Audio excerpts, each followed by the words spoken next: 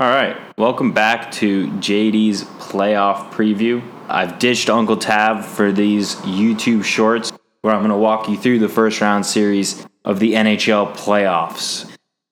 And this edition is going to go ahead and break down the Pittsburgh Penguins and the New York Islanders. First off, in the background.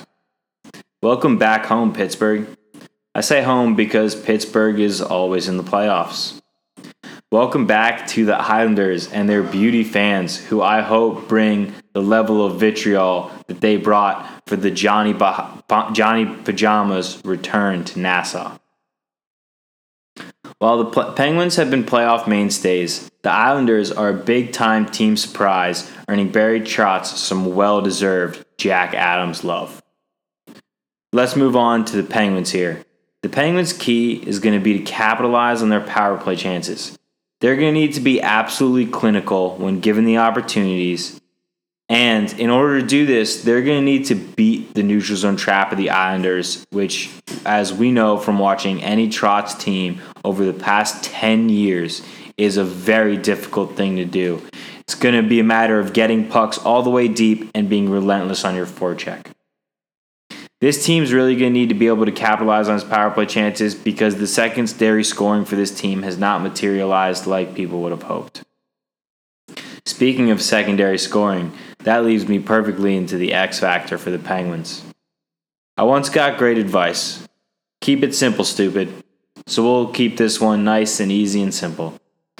Evgeny Malkin is the X factor for the Penguins. Malkin needs to show up and he needs to put the biscuit in the basket. Simple as that. He needs goals. He needs to score. He needs to be a difference maker in this series. Now, moving on to the Penguins MVP. If I just kept the last one simple, I'm going to keep this one simple too. No reason to overthink this. Crosby, arguably the game's best player, needs to be the game's best player for the Penguins. And going forward, if the Penguins want the ultimate success they view as necessary for them, he's going to need to be the best player in this entire NHL playoffs. It's as simple as that. Systems or no systems, Crosby needs to be a game breaker. The Islanders' key. Now, I couldn't imagine a more differentiated look at two teams than a team filled with star power and a team with little to no star power that relies on its system and to be a well-coached team. That's the Islanders. They need to be effective with their neutral zone trap, but they also need to turn that into instant offense. Be lethal in your odd man rushes and frustrate the hell out of a more talented team. The Islanders are a team that has lived punching above its weight class, and they will need to continue doing that. This team, like all Trotz teams, puts their goalies in absolutely the best place to succeed, and that's why you see such high numbers on these goaltenders for their statistics. The Islanders' X Factor. That's going to be their captain, Anders Lee. Number 27 is a big physical winger who makes his living in front of the net and below the goal line. The Islanders will need him creating goal chances and lots of havoc in the Penguins' defensive zone with his forecheck and front net presence. The Islanders' MVP. This is another easy choice. It's got to be Matthew Barzal.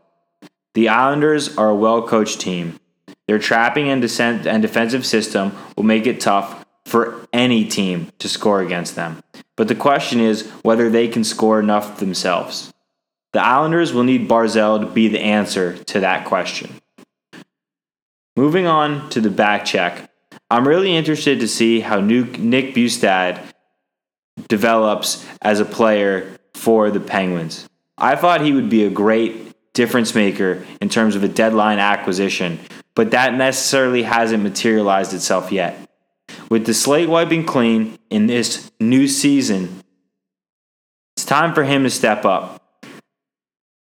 If the Penguins want to win this series, they're going to need contributions from lower down in their lineup. Otherwise, the Islanders will continue to frustrate their top guys and find ways to squeak out wins like they've been doing all season, like Barry Trotz has been doing his whole career.